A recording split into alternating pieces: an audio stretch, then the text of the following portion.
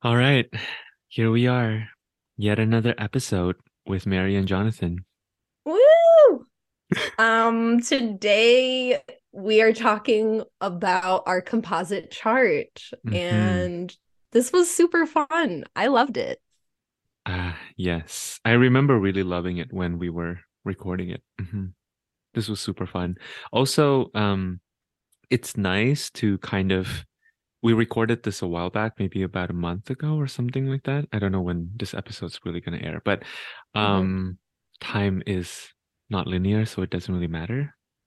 And our chart is timeless, also. And our chart is timeless.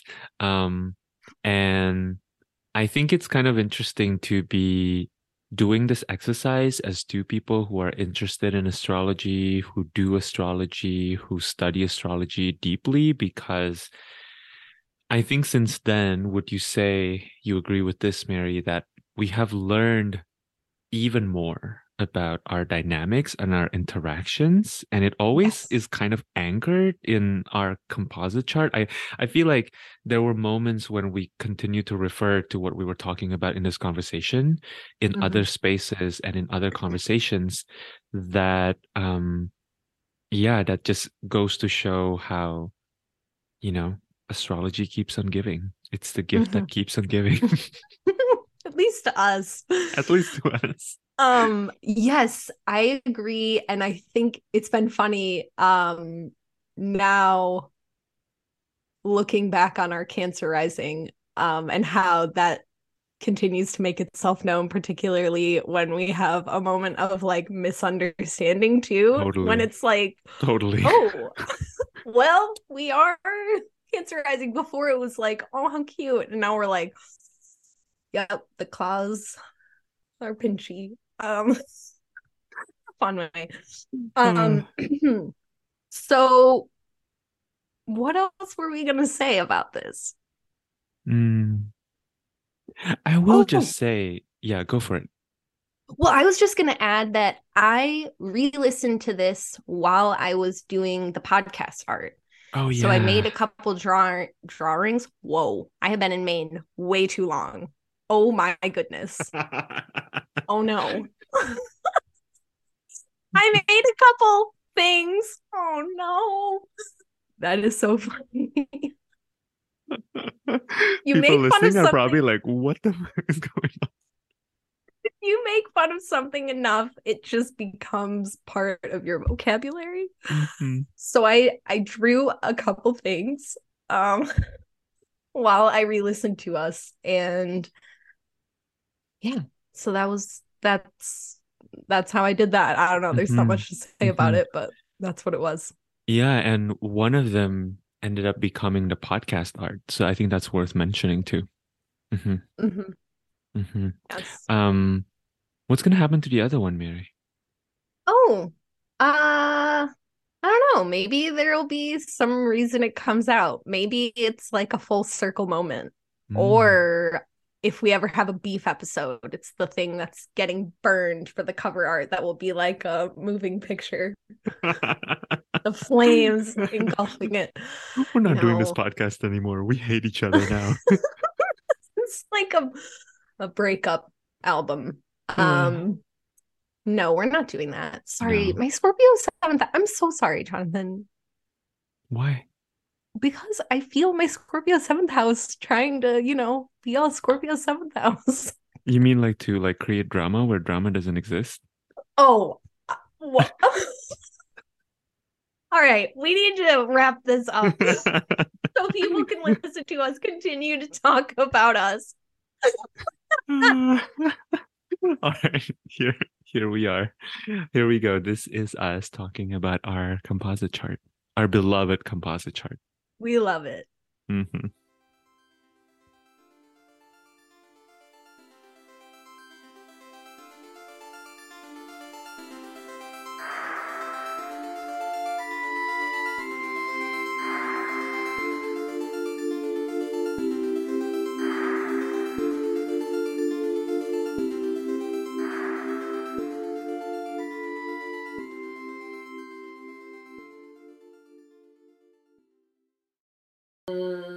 Should we talk about our chart? I would love that. I feel like this is such a perfect segue because we have a Cancer rising chart. Let me see. I'm still, 2 years into Zoom. I'm still like, how do I do Zoom? Let me see. Okay, here we go. Ta-da! So this is our composite chart. This is our composite chart. And I guess for those listening who are like, what the hell is a composite chart? Nobody who listens to us has a voice like that, Jonathan.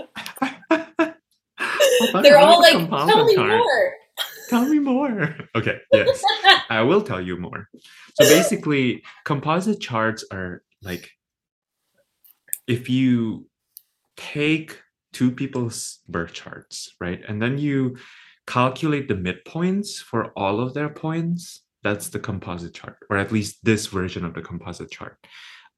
So basically, for example, I am a four degree Virgo rising.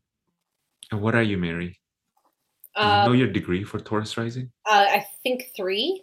3 degrees. So then somewhere in the middle between Virgo and Taurus literally is Cancer, right? So then our Cancer rising is 4 degrees Cancer. So that's what a composite chart is. And I think, poetically, it's like one of my energy healing teacher, Deborah Kremens, always says that when two people meet, it's not that we are encroaching each other's energetic space, but we're collaborating to create a third being, right? Like energetically, like that space that happens between us. So I think of the composite chart like that, right? I think of the composite chart not necessarily as like me personally or you personally, Mary, but like this space between us. What does it look like? Yes. You know? I love how you said that because I don't know if I've ever heard you share that quote before, but that is when we first started talking about our shared chart. It was like, what is this being that gets created when Mary and Jonathan are together? Like, who's that? What's that shared spirit? And yes, I'm really drawn to how we become these people with luminaries in the 8th and 12th house. And that we have then a moon ruled chart, right? Yes, in the 12th house in Gemini. Of course, we're talking. It's so fitting for our whole conversation. We were just having, it's almost as if we planned it. It's almost as if our creative spirit knew that. Yes, exactly. Okay, so how do you want to do this? I was feeling like maybe what we can do is like we can go like house by house, but do you think that's too like pedantic? I think that's too Virgo. That's too Virgo. Okay, let's let's just vibe with this. Yeah, I think we should follow our Cancer rising and go where the feelings lead us, right? Okay, yes, let's do it. Let's go where the feelings lead us. I love how, it's not just that we have Cancer rising, but because you and I's chart, like both you and I have Jupiter in Cancer. Am I correct about that? Yes. And we have Chiron in Cancer, and they're in very, very close degrees because our birthdays are only like a month apart from each other. And I love how now all of that is in the first house. Mm-hmm. I feel like I can really feel that. I agree. It becomes so impossible to ignore. Not that it wouldn't have come up anyway, I think, just because of what we're naturally drawn to explore, especially together, but that it becomes this when I think about what you and I originally kind of bonded over with like religious trauma or a lot of, I just want to be a good kid types of shared experiences in that, even though you and I grew up in totally different cultures, different languages, but that's a universal experience in some ways. I would say so. And I think also like thinking about having upbringings that are very much rooted in like organized religion, and what that's saying about like belonging as well. Because I think a lot of the attraction or the pull or the magnetism towards organized religion is this promise of belonging, right? Hmm. And I think that's a huge part of like what we are exploring together in our friendship. Hmm. Mm, That really brings me to us with our Capricorn seventh house then. yeah. Having that structure is a way to be in relationship Mhm. and find belonging. Yeah. Yeah. And it's fascinating too to see that all of those planets. So in the seventh house, we have Uranus, Neptune, Mars, Saturn, and Venus in Capricorn. And all of them answer to Saturn, right? Because all of them are ruled by Capricorn. So it's like, what does it mean for Saturn to be so strong and powerful in that seventh house space? It's very interesting. It's a very feels very powerful and a little bit like I don't know. It's interesting because I think that whenever we have malefics in a particular house, they want to do something. I think malefics are quite strong and they can be really destructive if they are not given things to do, especially because Saturn is at home in Capricorn and Mars is exalted. And it's almost like, yeah, of course, then, now we have like, we talk to each other about like these things. And we also have been talking about how in our collaboration, like maybe what wants to happen is like having a Capricornian space, Hmm. of like, okay, we're gonna schedule this, we're gonna do this, we're gonna do this, we're gonna Capricorn this shit. We're going to have, yeah, what did we decide? 12 episodes in 1 year. 12 episodes in 1 year, exactly. Libra to Libra because seventh house ish. Yes. Um, yeah, I lost what I was going to say, but it will come back. Oh, I know what I was also thinking about is how Mars and Neptune are conjunct, Mm-hmm. which seems interesting. Mm-hmm. Totally. Is it conjunct in your chart? Uh, I'm not sure. Well, my chart is just I don't know what to say about the Capricorn thing of looking at my chart because it's I don't know what's conjunct because everything kind of feels conjunct. It's not conjunct. No. Neptune and Mars are not conjunct in your chart. It's not conjunct in my chart either.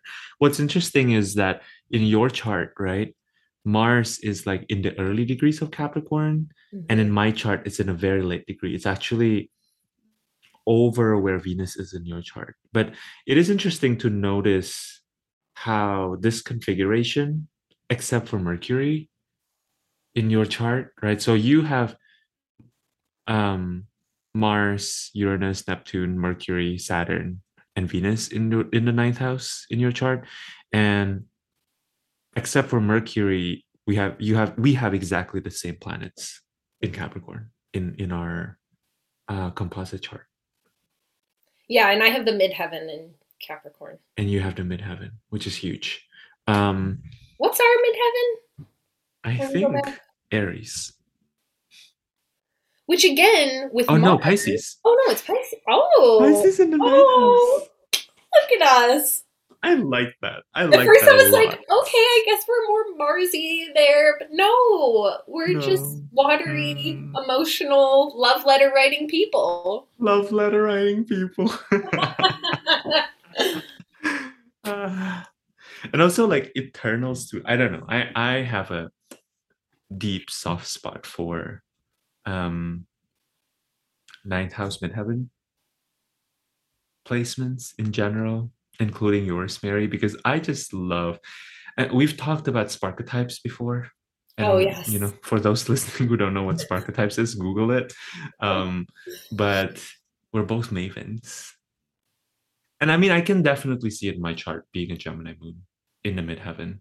But I just love when people have their midheaven in the ninth house.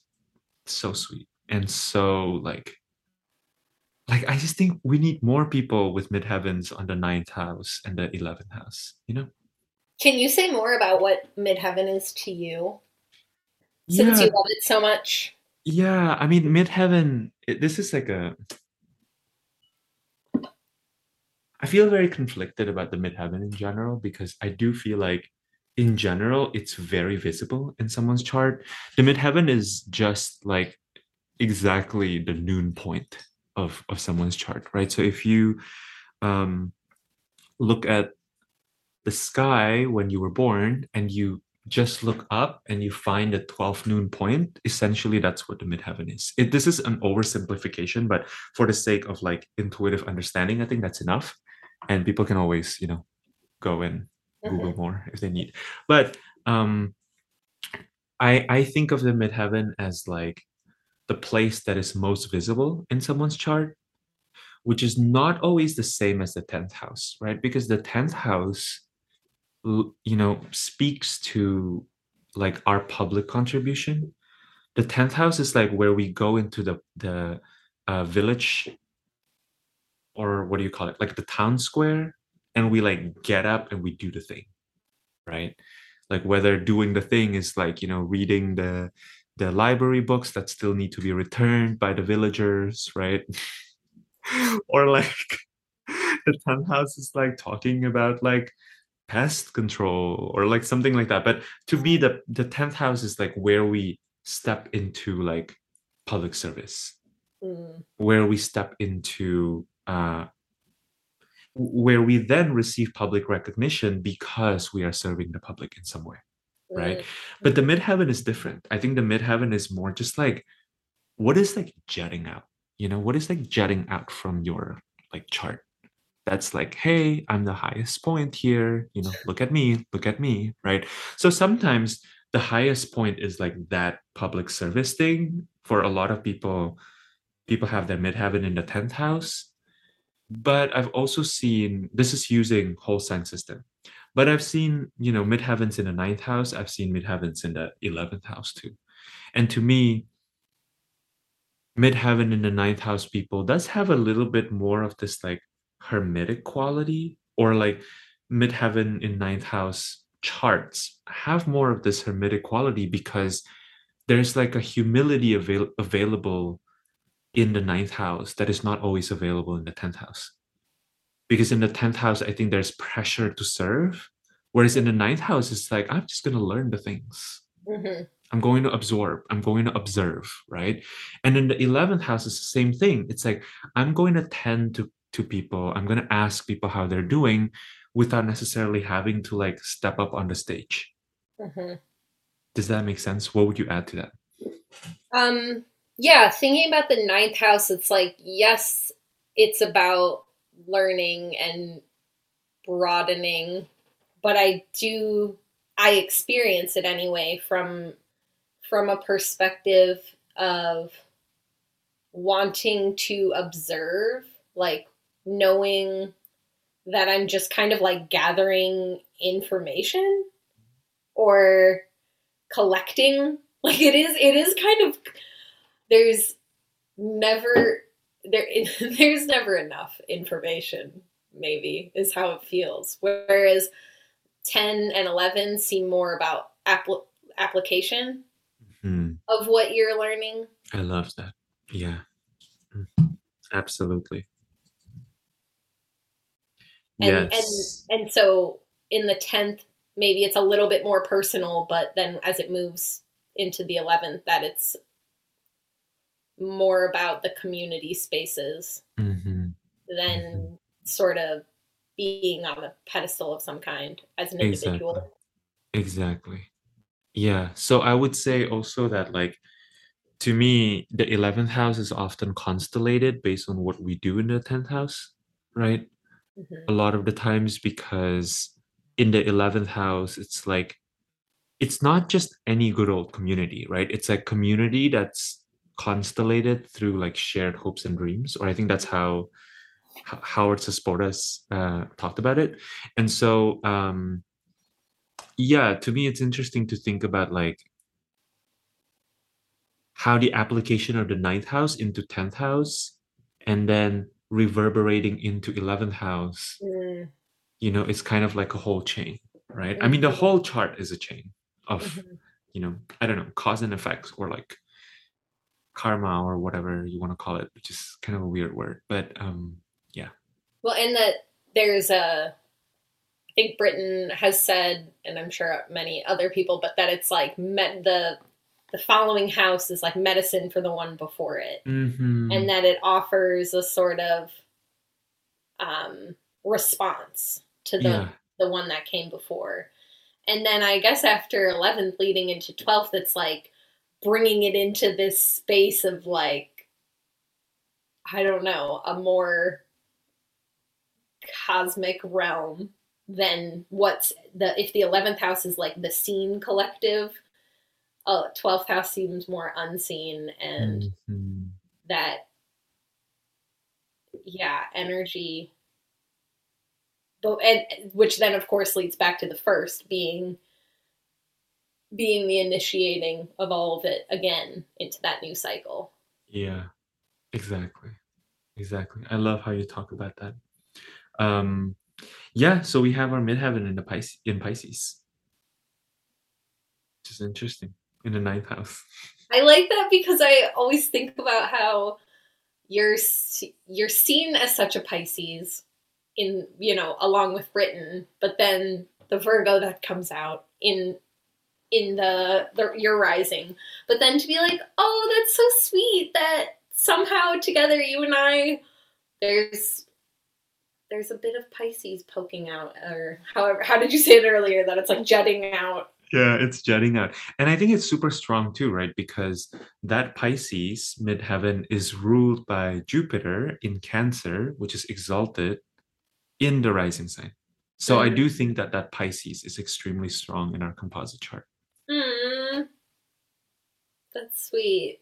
Yeah, I love it. Um, what else is sticking out to you, Mary? Mm, so I'm wondering, because I always feel like, well, okay, so if second house for us is Leo, and doing something like this is a little bit Leo, that Yes. you and I also both have experience as performers, and that's kind of like what people first maybe initially think about with Leo, but there is also this like playful creativity that I like this is bringing out, I love that. and that I feel like you and I can't help but be that way when we're interacting too, that it's just like, let's just try this, I don't know, we'll just see what happens. That, like, I imagine if we were in real life, I'm like, I don't know what would happen if there were just like a bunch of musical instruments, like weird shit, who knows, like this is just what we've ever done in discussion.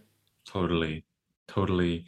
Yeah, and it's interesting that in that second house, right, we have the South Node in Leo, and that South Node is, or the whole Leo chart, the whole second house, or the whole Leo house, is ruled by the Sun in Aquarius in the eighth house for us, Mm, you know, which I mhm, think gives it a very specific flavor because, yes, it is.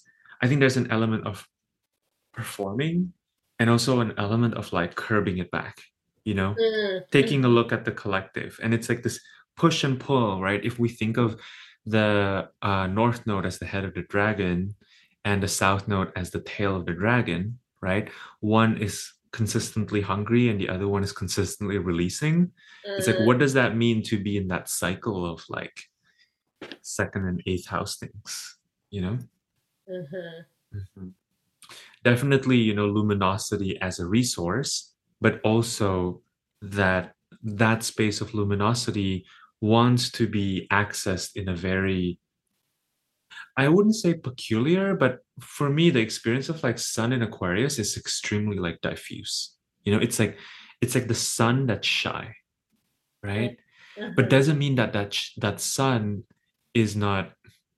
There was a comment yesterday. I think this was maybe one of our friends, Megan Fry, who said, having lived in Mexico, her relationship with the sun is so different than when she lived in Michigan, because in Michigan, the sun was like a rare occurrence, right? So it's like adored and worshipped and like exploited, almost like put on a pedestal. And in Mexico, everyone's trying to avoid it, trying to get back into the AC, right? Because it's so fucking hot all the time. I come from a tropical country and I'm like, do not see what the fun is in being in that Leo space all the time. I do not want that. I'm like, we need a little bit more dark, people. We need to like hide under the covers. Yes. And I think there's something about like, what does it mean for the sun to be in exile in Aquarius, right? Because I have found that like, when Aquarius suns or Aquarius sun people that I know are seen, it's usually through this like through their beautiful ability to like show our humanity back to us. And then like we love you, including you, Mary, so much more than like if you had just only been so focused on like yourself. You know what I mean? And I can see that that also becomes like a tripping up point for a lot of Sun in Aquarius, because it's almost then becoming this like, I wouldn't say manipulative thing, but it's like because you're so aware of like what other people are thinking and doing and feeling, that you get stuck in this constant questioning of like, do I let myself shine or not? Or like, how do I let myself shine? Right? Because I think there's a lot for me about letting it be okay. If earlier when you and I were talking about your sun in the 7th and my sun is in the 10th, my sun in Aquarius, having the experience of being misunderstood and letting that be okay, because I also want people to feel like they're getting their needs met, but it's not always possible for, like, people aren't always gonna get what you're observing, and that's okay. And also, like, what for me, it's like, when is the appropriate time to express to another person what I'm observing, because it's something that can be really isolating, feeling like, am I wrong about this, or is somebody just not like wanting to hear what I'm saying? And then also like about like criticism too. Criticism is like a really interesting experience for me. Like I don't, because I'm critical, like, about, okay, say food. It's just like, it doesn't mean that I hated what I ate. It's just like, here's what I could do better. This is a thing that I would do next time. And then some people, any criticism, it just seems like, oh, well, you just must hate it. You had a miserable experience. And you're like, no, I know what I want to do to improve it. Or like, I'm just paying attention to those details, but it doesn't mean that I hate my life. Or that I dislike a person. Yes. I don't know. Yeah. Yeah, I love that you're sharing all of this, Mary, because I feel like, especially like both in our composite chart as well as in your chart and in my chart, we have a pretty intense concentration of like Capricorn and Aquarius, both of them ruled by Saturn. And I think sometimes it's very difficult for people who don't have this language or this framework to notice where you're coming from. Like, is this Mary speaking from like her Capricorn self, or like, is this Mary speaking from her Aquarius self? Because I think, that idea of criticism and Saturn is very interesting, because the Capricorn version of criticism is like, boo-hoo, this sucks. We should all die, right? We should all just die.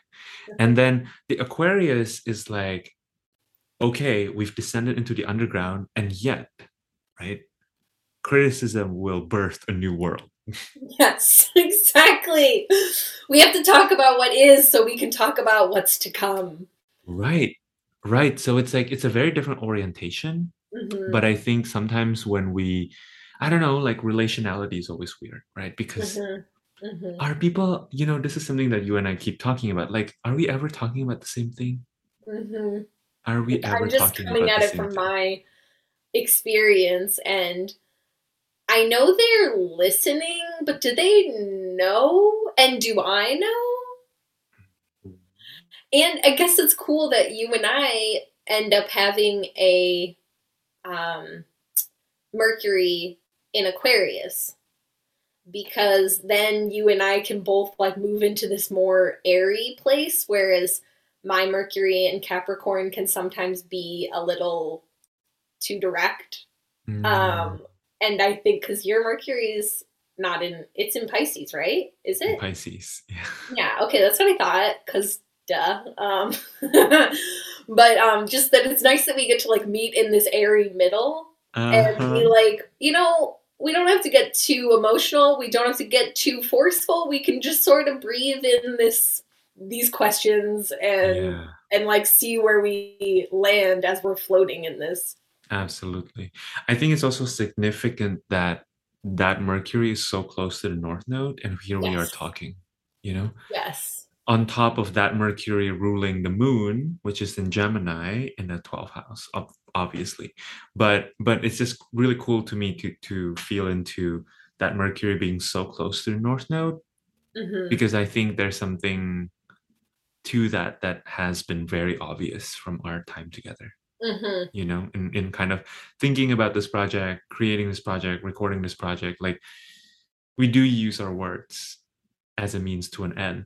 And something I will add about Aquarius too, and especially with Sun in Aquarius, is that something I've been thinking a lot about is how, like, when we talk about the sun, we often talk about it as if it's this like monolithic thing, like the sun as the heavenly body, which is true, right? But I think maybe this is something that, like, was it Diana Rose Harper that talked about this in maybe one of the Living Systems guest teacher Mm. slot, where Oh, like yes. Oh, there is so like, good. I know it was amazing. There was like the sun, the orb, and then there's like the heat, the ray of the sun that you feel on your skin, right? And then the Uh-huh. sun feeds the soil, and then the soil feeds the vegetables. So then when you eat the salad, the vegetables, then the sun lives within you. You Yeah. are a solar being, right? The life force that I now have from being able to talk to you, came from my coffee. My coffee was receiving sun as its nutrition, right? So I am currently running on solar power. So I think the way that I've been contextualizing sun in Aquarius too is that, with our composite chart having sun in Aquarius in the eighth house, it does encroach on this precarity of realizing that the solar quality also lives within the mutable form, right? The ever changing form. Like Mm-hmm. that, when we're shining out, the sun is not just that heavenly sphere, but it's the force that is animating the life of the being, right? Mm-hmm. And that's a really scary place to be. And I think, like being aware of that, and being aware of like how when you shine, you are going to be reflected, and you are going to be igniting something in another being that you cannot control, is a highly uncomfortable experience. Mm-hmm. And that it's in the eighth house, particularly, it's like it has to be about other resources outside of ourselves. So it's Yeah. funny that we again like meeting in this middle of, yeah, it's very much about the other. Hmm. Hmm. Yeah, the other, and I think with the eighth house, is not just the other, but it's like it's the other in relation to our entanglement to the other. Mm-hmm. Which Mm-hmm. is much more complicated than the seventh house, because the seventh house is just like, what do you want? What do you need? How can we make it balanced, right? But Yeah. the eighth house is like, what are the ways that I am inextricably entangled with you, and I Mm-hmm. can't get out of it, and you can't get Yeah. out of it either. Like it's definitely it feels it feels weightier in a sense of like, well, I mean, having the North Node there too, that it does feel on some level karmic, that there's like, because this isn't one of the things like debts and or like other people's money, finances, stuff like that. But of course, I don't just mean money, but it's like there's this I don't know how I'm trying to say this. Like, it feels serious. Mm-hmm. It feels really like intense in a way that, like, I don't know, I don't always want to be so on this plane, but you almost can't. It's you can't avoid it. It's not almost, you can't avoid it because we're in the human body. Mm-hmm. And that there are, yeah, like as much as we at times thinking about like I'm an individual and this is my individual experience, which is bullshit, but that there's no way you can have like your, on the opposite end, inner resources and the things that like kind of come naturally without then being in some sort of relationship with the things that come to you that you've inherited from others close to you. Totally.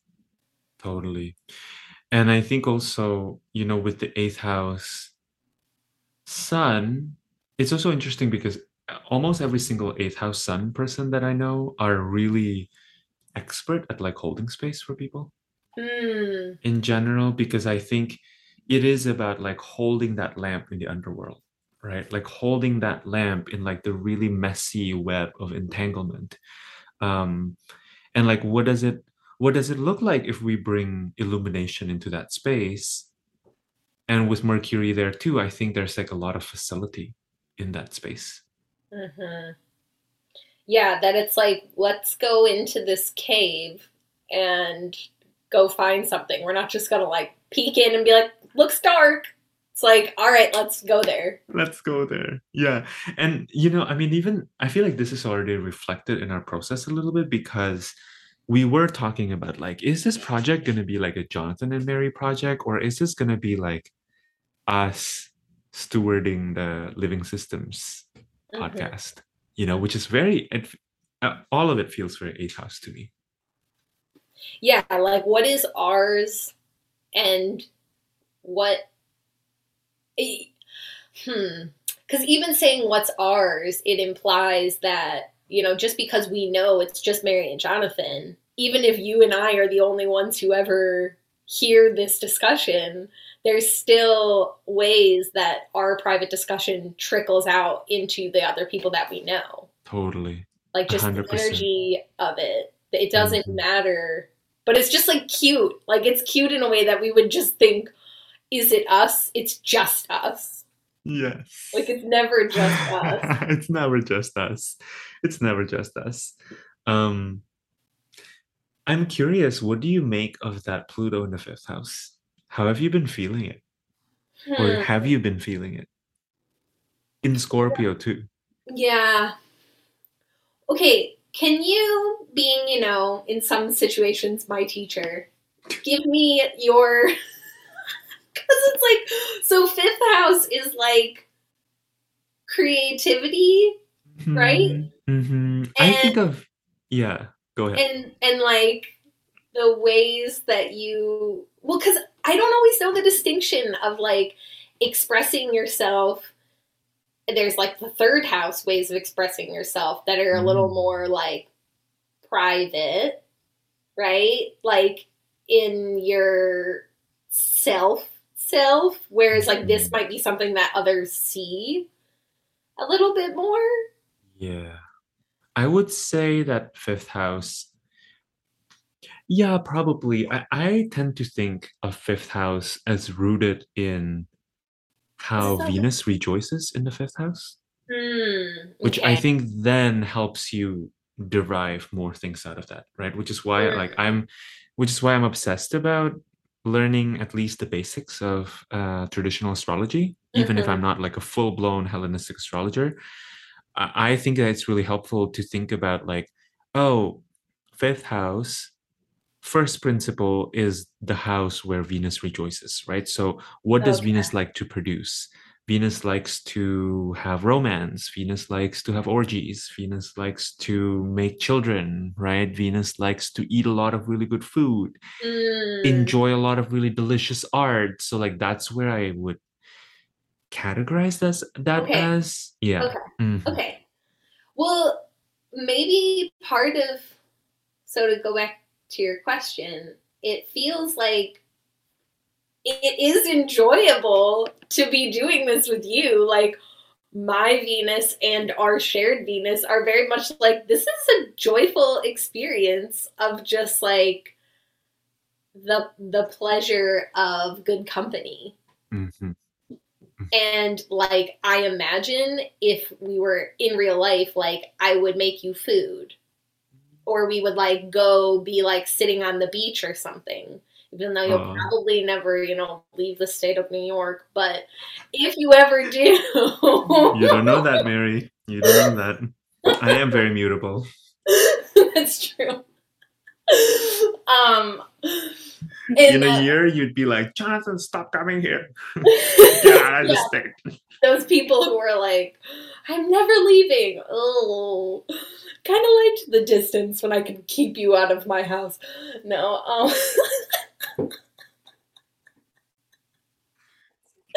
You've been here long enough. Why are you still here? But exactly, okay, laughter, and that there's like this embodied sense, like if Venus is also about being in the body, that's like, it's not just, I find pleasure in learning, or I find pleasure in doing other activities that are like, yes, while still being in a body, but this feels like it's something that is a whole, like your whole self is just very present in. That's more so. I like that about the house of Venus rejoices in. Yeah. It's a good way of remembering it.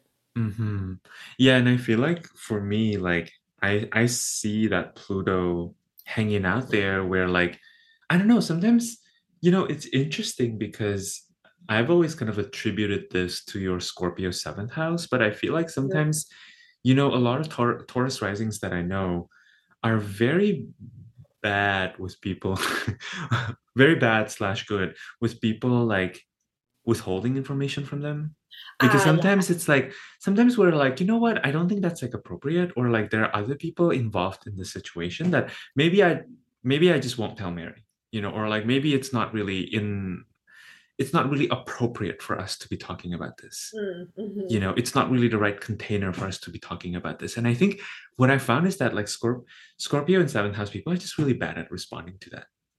Like letting that be.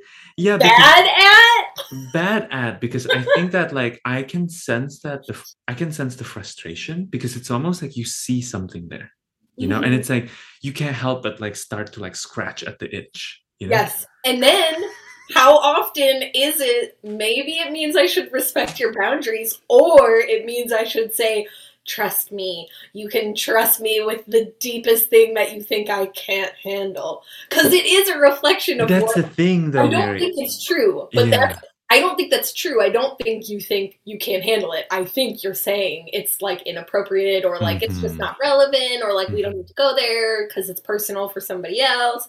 Yeah. But like all that I hear is like, you can't handle this intense experience. And I'm like, let me prove it to you. And maybe something about us having Pluto there is like, we can't help but be transformed through this exchange. Yes. And I do find that like when we do bring it up, regardless of whether we should make that public or not is a different story altogether. But, or like whether we should make that public or not is a different story altogether. But I do think that like going down into the underworld has been really exciting with you. And Mhm. I don't know. I mean, who knows what the rest of this podcast is going to be? But we have, I think, we have been discussing about like talking about things like coloniality, which is not exactly the most, I don't know. It's not the most love and light thing to be talking about, you know? There are other topics that are much more love and light. Well, we are love and light. We're just in the hidden houses. So what did they want from Exactly. us? If they wanted Mm, love and light in comfy ways, it wouldn't have come through 8th and 12th, totally. Totally. Yes. 100%. whoever they are. Whoever they are. Yeah. Yeah. But about like going into the underworld together, I think I've always felt like I could do that with you, and that it was never a question of if either of us could hold space for the other. Not that yeah, I don't, it just felt very natural to like, it was just like immediately, I was like, Mhm. here, yeah, let's just go there. I love that. I feel like we can probably talk about this all day long, but in the interest of time and capacity, I would love to maybe like end on our moon in Gemini in the 12th Hmm. house. Hmm. Also, I just want to say before we go there, how I love looking at this because it's like our charts individually are very similar, Mary, in many ways. And it's so interesting to see like what's shifting in relation to like my chart, you know, Hmm. like how you are a sun in Aquarius and our composite chart is a sun in Aquarius, but that you are a Mercury in Capricorn and I'm a Mercury in Pisces, and then now it's meeting in Aquarius, Yes. and then like how uh just how my moon concedes or my sun concedes to your moon concedes to my moon, Yes. you know Yes. like now we ended up having like a Gemini moon together, and I think that's kind of, I don't know, that there's something really sweet about that. Hmm. It's like, oh, we get into much more like moon and Gemini place in the 12th house. Hmm. Yeah, Yeah. maybe because we talked about my Aquarius sun, I'm curious about your Gemini moon. experience as a Gemini moon. Yeah. Mm, mm. And I like how do you find, see it come out in our collaborative spirit, if you will? yeah, yeah. I feel like for me, being a Gemini moon, emotions are a very indirect experience. Like, thinking about Gemini is always, uh, you know, I think of Gemini as like that environment where, um, like small insects live, right? Like Gemini is very like pollinators are associated with Gemini, the hands are related with Gemini, words and knowledge and um, vicarious as well as vigorous search for like new information and new sensations are all associated with Gemini. So I've been really feeling about, I think with regards to my Gemini moon, part of my lived experience is that when I have a good enough system to kind of digest through my emotions, right, or process my inner world, emotions don't, when I'm in a healthy place, emotions don't come to me as like these huge waves. Mm, They're very sensation based and they're very subtle and they're very conceptual too, oftentimes. It's almost like these random pieces of information that sometimes you are like sitting in meditation and you're like, oh my goodness, I'm thinking about that time when I was in seventh grade and I picked up that rock, which it's a very specific, weird memory, where it's like, how is that relevant?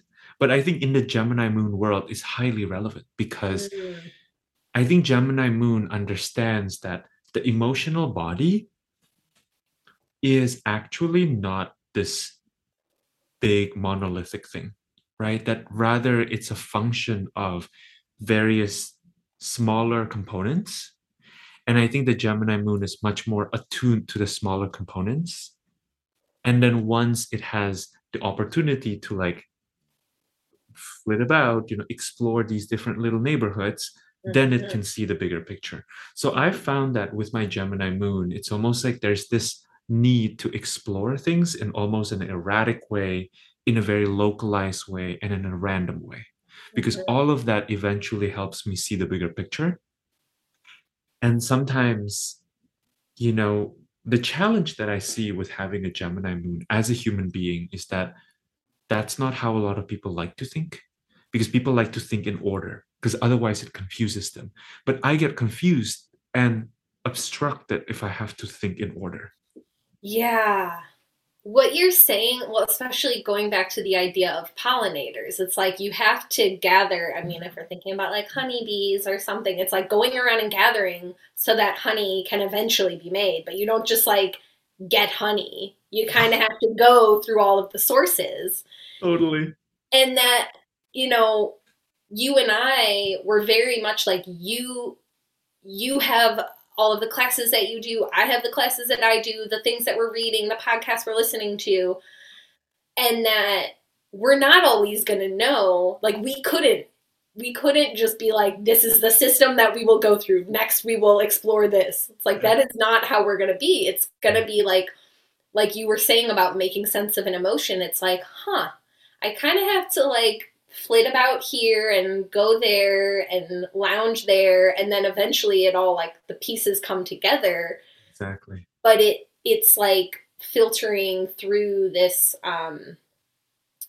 this experience of gathering information, and then eventually it gets distilled. But it's not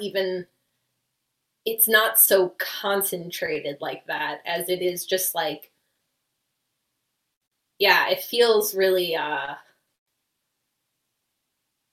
like web. Yeah, I don't know. Totally. I think there's something about Gemini moon that is very aware of the nonlinear path and how valuable it is to walk the nonlinear path. Because ultimately, from walking the nonlinear path, okay, so something that I've been thinking about with my Gemini moon is how actually it's tapped into a particular truth about knowledge. That, prior to like knowledge being codified in like the written word, and then the written word being treated as like this thing that you can always refer to, like this solar truth, that knowledge was always passed on as like a lived, embodied thing, and transferred. Yes. One sec. So sorry. Hey. Hi. Did you hear that Andre's here and Alex is coming out this afternoon? Okay, no, I didn't, but sorry about that. We're back on. Okay. Can you? Yes. Okay. Where was I? Let me just write it. About the truth about knowledge and the value of the nonlinear path. Yes. So, to me, something that our written word culture and the way that we have been processing knowledge through the written word has done to us is that it's created this false idea that knowledge is not alive, right? That knowledge is this thing that you go to and you extract from it, and then you can come out, and knowledge is immutable, knowledge is solid, knowledge never changes, right? When in reality, when you look at like the larger history of human civilization, I don't even know, like human his, her, them story, right? What we've seen is that this new way of treating knowledge is actually very new. It's only like the past like 600,000 years or so. And then the rest of the human way of being have been passing knowledge through embodied ways of being, through words, through energy, right? That's how you pass knowledge on, which was why in ancient cultures, elders are very important, right? Because we need their knowledge to be passed down to us so that we Yeah. can pass it down to the next generation. But now that we have the written word, it's like they become obsolete, which is, it's another story, another point altogether. But I think what Gemini Moon, what Moon and Gemini inherently understands is that knowledge is not fixed, you know? Yeah. And care is not fixed. And there's something about, what does it mean to intellectually nourish ourselves? Mhm. Verbally nourish ourselves, mentally nourish ourselves, because I think that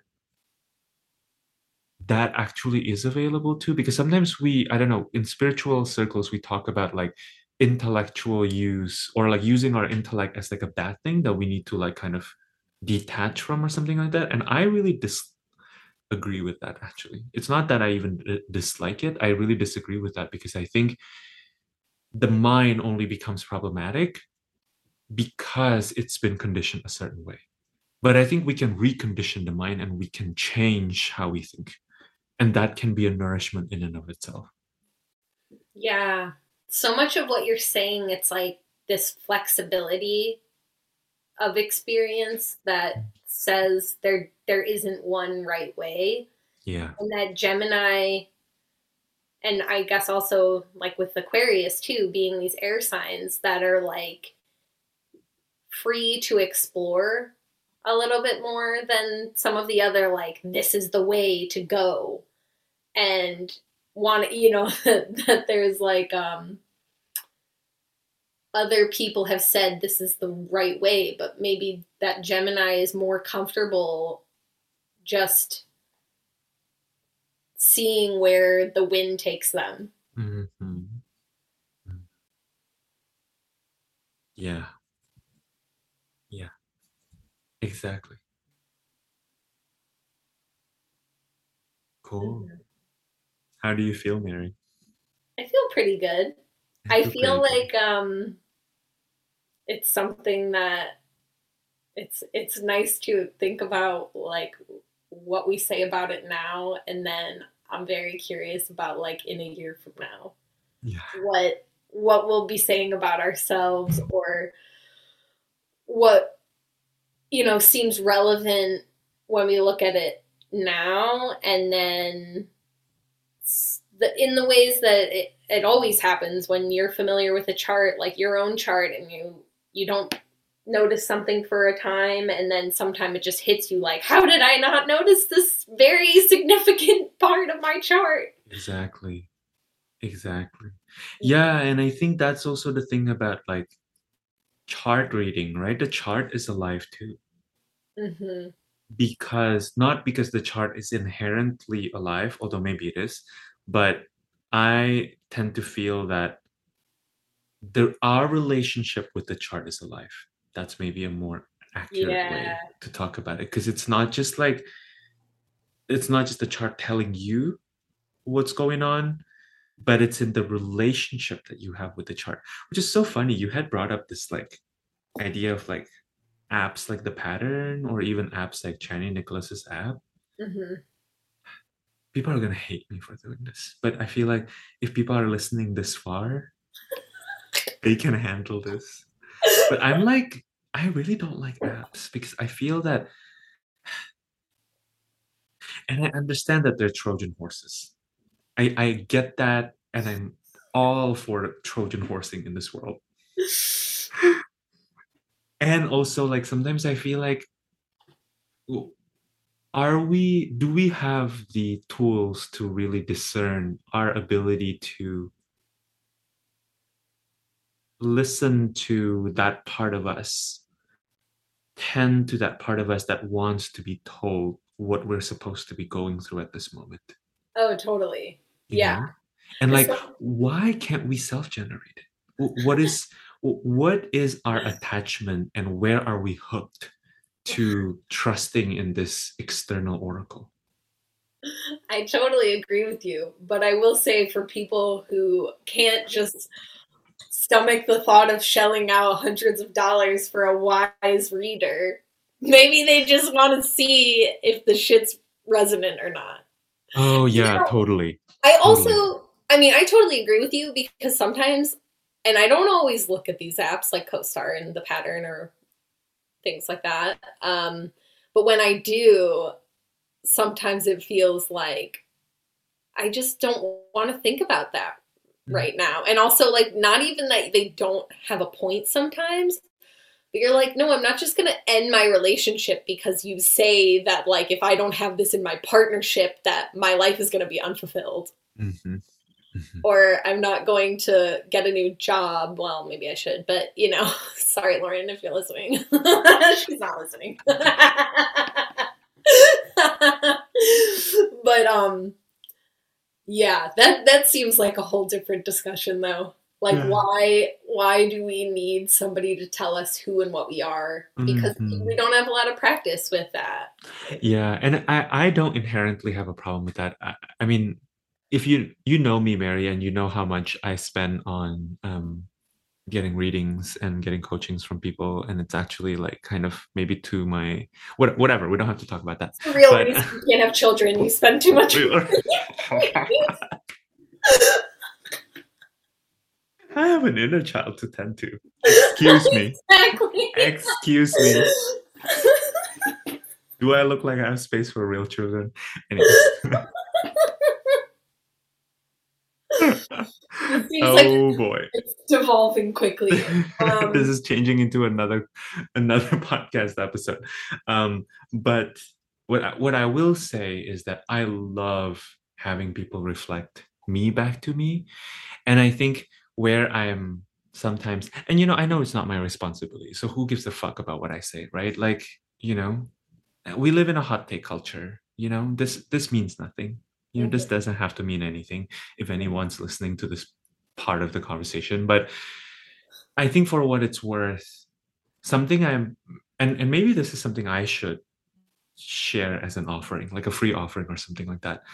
I think there's just not enough resources out there around like how does one receive readings, whether that's an actual reading from another human being or like a reading from an app written by a human being, right, or generated by some semblance of like a human intelligence, because who knows? I don't even know. I think what makes me so uncomfortable about the pattern is I don't know where they're basing it on, and I don't like that. I really don't like that. I don't like it either. My Saturn in Capricorn, Mars in Capricorn is like big boundary on that, because I'm like I just find myself like going down the rabbit hole in my brain trying to figure out why they say what they said. I don't like that, but that's just me. I'm not saying No, I totally agree. this is just my own personal view. I haven't really fucked around a lot with Channy's app, but I trust Channy and I love Channy, so I trust that it's good. But I don't really do apps, so. But there is a way with apps that there's no way for it to really be that personal, no matter how much you see about somebody's placements. You aren't interacting with the energy of a person, and you're not connecting with them in that seventh house way. It's like, because we're so compartmentalized to like sum somebody up by these placements, or to sum up our friendship with these placements.